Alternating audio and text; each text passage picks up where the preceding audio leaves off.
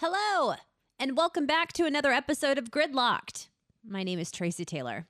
Thank you so much for listening to my podcast.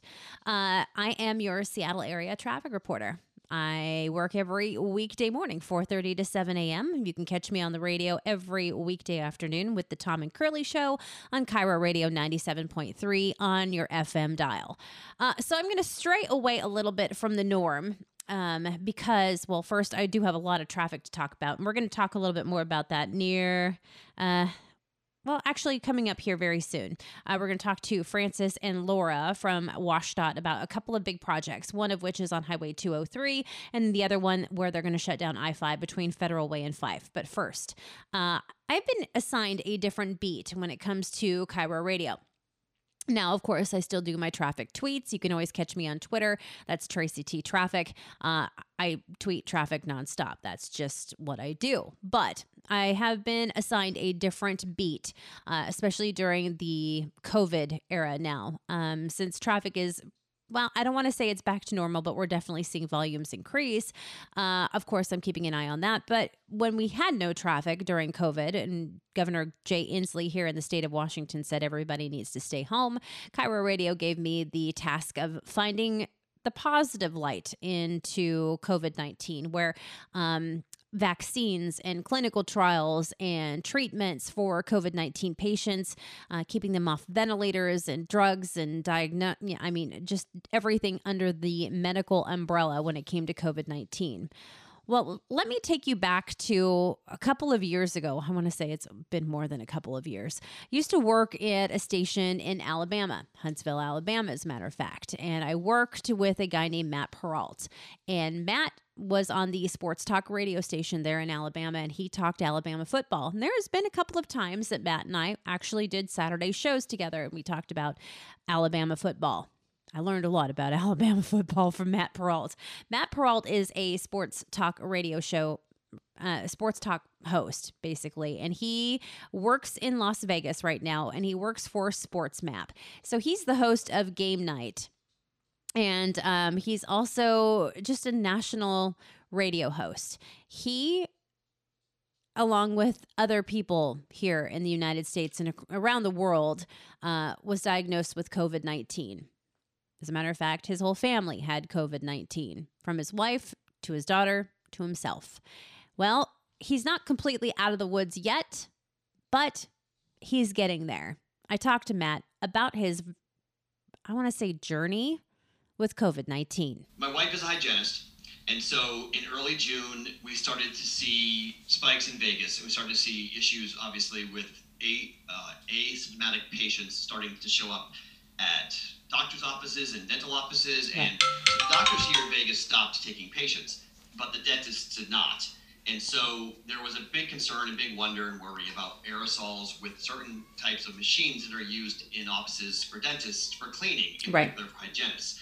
And so what we believe happened, and in the early part of June, my wife was exposed to COVID-19, and we don't know how long the overall incubation period was for her, but we think it was probably 2 or 3 days. So she started to show symptoms with a pretty bad headache, and then kind of progressed and went downhill from there. Basically, once she had a fever and started to lose her sense of smell, we didn't need the positive COVID test to know that she had COVID, but she did wind up obviously testing positive for COVID. She went to the ER once when she was dealing with some really bad chest tightness, and that's when she had a nasal swab test. It was a rapid test that the initial test that she had taken took a week to come back at that time in June. Yeah. And then she got the ER test, which was rapid, and then we got that she was positive. So we had already isolated her for 8 days in our master bedroom and kept her away from my daughter and I. But, you know, as what happens with COVID, you just don't know how long that period is going to last for incubation. And my daughter ultimately started to show symptoms about 8 days later. So after that, and your daughter started showing symptoms, it roughly took you, 3 weeks before you started to see anything? Yeah, for me, I kept on testing negative. So we did a really good job of keeping my wife away. And then, but I was caring for my daughter for the week that my wife was being isolated and us staying really far away from her. And she was dealing with some pretty severe symptoms. I mean, she was extremely fatigued, really bad headaches, awful body aches, a cough, fever. I mean, just the things that you this is not the flu, okay? This is not like a 1 or 2 day, oh, I Right. feel like crap. This is like, oh my goodness gracious, I have something that's really seriously wrong with me. And so I tried really hard. Every morning I'd get up and I'd wipe down the entire house with Clorox bleach. I would keep my daughter as far away. And my daughter now is 6 years old. So all she would ask me every morning is, if I'm positive for COVID, can I see mommy? Like she had no real understanding that like her having COVID was what I was trying to prevent, but Right. she just wanted to go see her mom. And so she was struggling, I was struggling, and so what ended up happening is that like once my daughter popped the fever of 101.5, it was pretty much okay. My daughter has it, so how am I not positive? And so I kept on testing negative, and then finally I showed symptoms about. I think we first started June 8th. I think it was for my wife first starting symptoms, and I showed symptoms on June 21st. So, what was your first symptoms? Your loss of smell and taste, or were you stuffy head? What was going on there?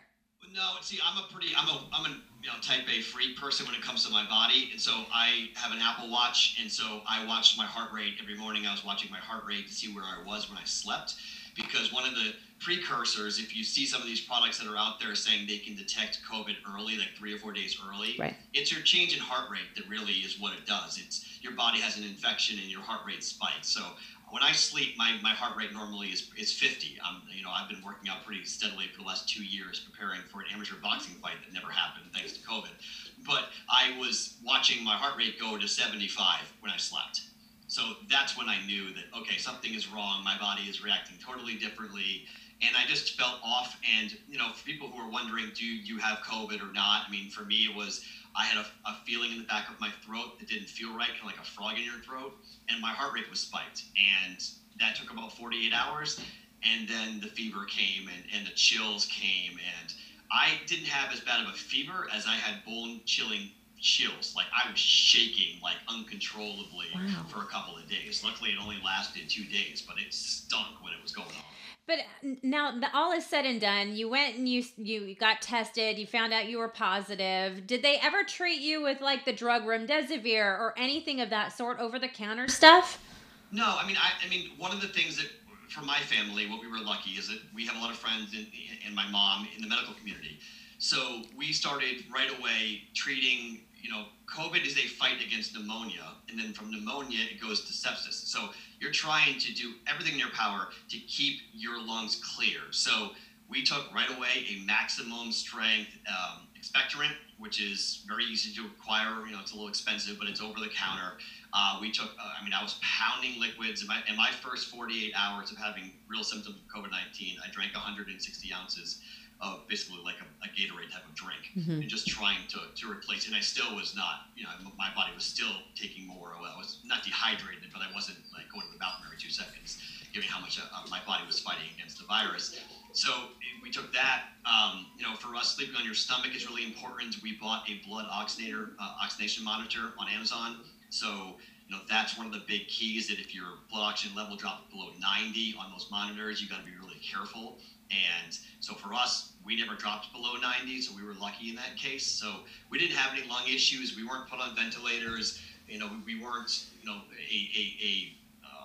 a case where we had to be treated with aggressive drugs. But I mean, it's August and we're not 100% through this yet. Right. So just because you said that you weren't treated with drugs and you didn't have any problems with your lungs, didn't necessarily mean that was the end of the battle for you, Matt. Tell us a little bit about the post now afterwards. So they call us the long haulers, Yeah. and we're the ones with mild symptoms, and we're the ones that, sometimes if you get that serious case and you're in the hospital in the ICU, you sometimes, if you survive, hopefully, you're actually recovering quicker than those of us who are having the mild symptoms. So I've had chest pains for a while now, and last week they got pretty significant, and it was over a 3-day period where it was Tuesday, Wednesday, Thursday, where it just got progressively worse. And it just felt like someone was grabbing my heart and squeezing my heart. And given all of the problems and worries that we've had here with Major League Baseball players and other athletes, people who are totally healthy, having inflammation of their organs. I'm 43 years old, so it was somewhat scary going, okay, we need to go and have this checked out. And I went into a walk-in ER, and they immediately sent me to a real hospital because they said you can't play around with this. And we ran a variety of tests. I was in the hospital for 48 hours, and Right before I got discharged, I had about a 20-minute conversation with a cardiologist who looked me square in the eye and said, "I wish I could tell you something better than this, but you have COVID, and we can't explain this. We're seeing this every day. People coming in complaining of chest pains in undescribable, untreatable, undiagnosable issues with COVID, but they just don't know." So I guess the next question is how does your wife feel? Like, how is her health, and moving forward, how are you going to take care of your daughter? Well, my daughter only had a day of symptoms. Kids are remarkable with this virus, and she had a fever for one day. Basically, she was tired for a couple of days, and she hasn't really had any symptoms since. So that's the one thing that is the saving grace about this whole thing. It's Sure. like children, for the most part, there are kids obviously who have had long-standing problems with COVID, but for the most part, children seem to deal with the virus, and because they're either exposed to all sorts of viruses anyway at school or whatnot, but she seems to be okay. So for right now, we're not worried about my daughter. For my wife, we just don't know. I mean, it's just like me. I mean, she has chest tightness from time to time.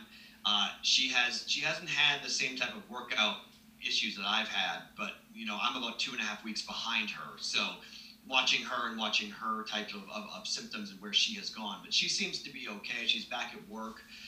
She does get tired at times in the afternoon more than she has in the past, but for the most part, she has come through and been okay. And the one thing, men, we tend to have issues with our heart more than others. I have heart disease in my family. My grandfather died of it, so there was a lot of concern with me when I was having the chest tightness about my heart. But luckily, after they ran 2 days of every test you could dream of, that they came back and said, "Well, your heart's healthy and your lungs are clear, and your whatever you're experiencing, we can't really tell you why." But Right. for that matter, at least I know that I can push myself, and it's just basically whatever I can feel like doing. And day by day, week by week, just trying to get better and get back to where I was. Do you feel normal? It's a great word. Normal.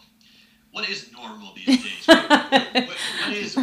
What is the world we all have? It's not normal now, but I mean, Not do you normal now. do you feel like what you did, say, middle of May? No, not even close. Okay. COVID has changed me dramatically. I mean, the stress of COVID is there regardless for everybody, but after you get it, the unknown is one of the more difficult things, because you just don't know what each day is going to bring. You don't know what your long-term health is going to look like. Sure. You don't know if that pain that you had in your side is just some weird issue, or is like, why does my kidney hurt today? Like, that's weird. Like, am I dehydrated? Am I dealing with something else? Like, it just causes you to go through all these different checklists in your brain. And so it's a mental fight as much as a physical fight. Sure. But the physical fight is me trying to get, back to some level of fitness that I was in. And I'm simply not even close to being there. I mean, it's, I've heard other people in the media talk about this like mental fatigue and depression that you get yourself into because you're mad that you can't do what you once did. And Right. I've tried really hard just to say, okay, each day we're going to try to do what we can. And eventually, hopefully 6 months, a year down the road, one foot in front of the other, we can kind of get back to where we were. But no, I'm not. I mean, I'm not the same person post-COVID that I was pre. Are the doctors interested in like taking your plasma and testing it on other patients? I want to offer that. I mean, that's something that I was told by the American Red Cross when I called after I had recovered from COVID. I said, I want to donate my plasma. And they said, okay, we try to go about 2 months after, and we try to, make sure that you're fully through the virus. Right. And this was about 2 weeks before I wound up back in the hospital. So I kind of understood now why they said that, because, they want you to donate, but they also want to make sure that you're 100%, not dealing with the virus still in your system. So I want to give my plasma, and I hope anybody who has COVID will be willing to do so and go donate blood, if not plasma as well, to patients, because that's one thing that we have seen, that it is helping people and saving lives by injecting those antibodies into people who are dealing with the virus in a really bad way. I just don't know what level my antibodies are. I mean, sometimes when you have only a mild case, your antibodies aren't as strong as they want them to be. So Sure. They have not talked to me about it, but I want to do it. His name is Matt Peralt. He is a sports radio talk show host in Las Vegas. He's one of my old friends. So, Matt, go ahead, plug your podcast, plug whatever you want to plug, because quite frankly, I am grateful for your friendship, but I'm also grateful you're still alive. Well, thank you. I appreciate that. Yeah, so it's 10 to 1 Pacific time. SportsMapRadio.com is to stream the radio show. It's a national show that we talk about sports gambling. We talk about sports every morning, every weekday from 10 to 1 Pacific, 1 to 4 Eastern. And you can follow me on Twitter at Sports Talk Matt. I do podcasts and other fun stuff as well that you'll see me ranting and raving. And a lot about people not wanting to respect the virus. That's my my new mantra is respect the virus because it's real, it's out there, and I don't want your family to get it. Are we going to have a college football season, and are we going to have an NFL season? The NFL is going to play. I 100% believe the NFL is playing, and I 100% believe college football is not playing. And you have athletes who are being paid and compensated, and the liability is too great for these colleges to bring these kids onto their campuses, put them in dorms, and then ask them not to go and be a college kid. I mean, how do you not go out? How do you not go to a party? How do you not? I mean, you put college kids together, they're going to party. I mean, we all went to college. I would do it too. I'd be like, get out of here. I'm 18. I'm only going to be 18 once, or a college kid once. And, you know, we always thought we were invincible at that age. So college football is just, it's not possible. I think college basketball might be able to play if they go to a bubble, if the universities are capable of selling that to the public, that you can put your college kids. And I think here in Vegas, you could do it with the Pac-12 easy. Mm-hmm. Have the Pac-12 and the Mountain West come here for 2 months, and you could play a college basketball season in a bubble like they're doing with the NBA. But college football is 200 people per team. It's so difficult to do. People seem to be more angry about college football being canceled than they are about the response to COVID-19 here in this country. And that's a pretty bad statement. Well, he talks all sports, so go check it out on his stream and everything else too. Matt, thanks for your time today. So a big thank you to Matt Perrault from the Sports Map to talk about his journey, well, his family's journey with COVID-19. He's not out of the woods yet, and there's a lot of people that are still not completely out of the woods yet as well. I think, we'll wrap things up by saying, there has been positive news when it comes to Moderna and Pfizer and Johnson & Johnson. We just heard a lot with phase 3 clinical trials right now where they're testing in humans. 30,000 human beings right now are being tested with a possible COVID-19 vaccine. Let's hope that we can find some sort of resolution for this virus by the end of the year or beginning of next. Okay, so that wraps things up for this edition of Gridlocked. Coming up later, we are going to hear more about the big road project that's happening in Fife, where they're going to shut down I-5 in both directions from WashDOT's Laura Newborn. And we're also going to hear about Highway 203 and the project out there. And this is actually really, really cool. It's called A Bridge in a Backpack. We're going to talk to Francis about that as well. Thank you again for being a part of this podcast. Again, it's called Gridlock. You can download it on iTunes, Stitcher, and very soon, very, very soon, we're going to have it on some other channels as well. If you want to reach out to me about a story idea or something that you want me to look into, you can do that. You can find me on my social channels. On Twitter, that's Tracy T. Traffic. You can also find me on Facebook. That's Tracy Taylor Traffic. And you can also find me every weekday morning, 4:30 to 7 a.m. on Cairo 7 in Seattle. Thanks. See you next time.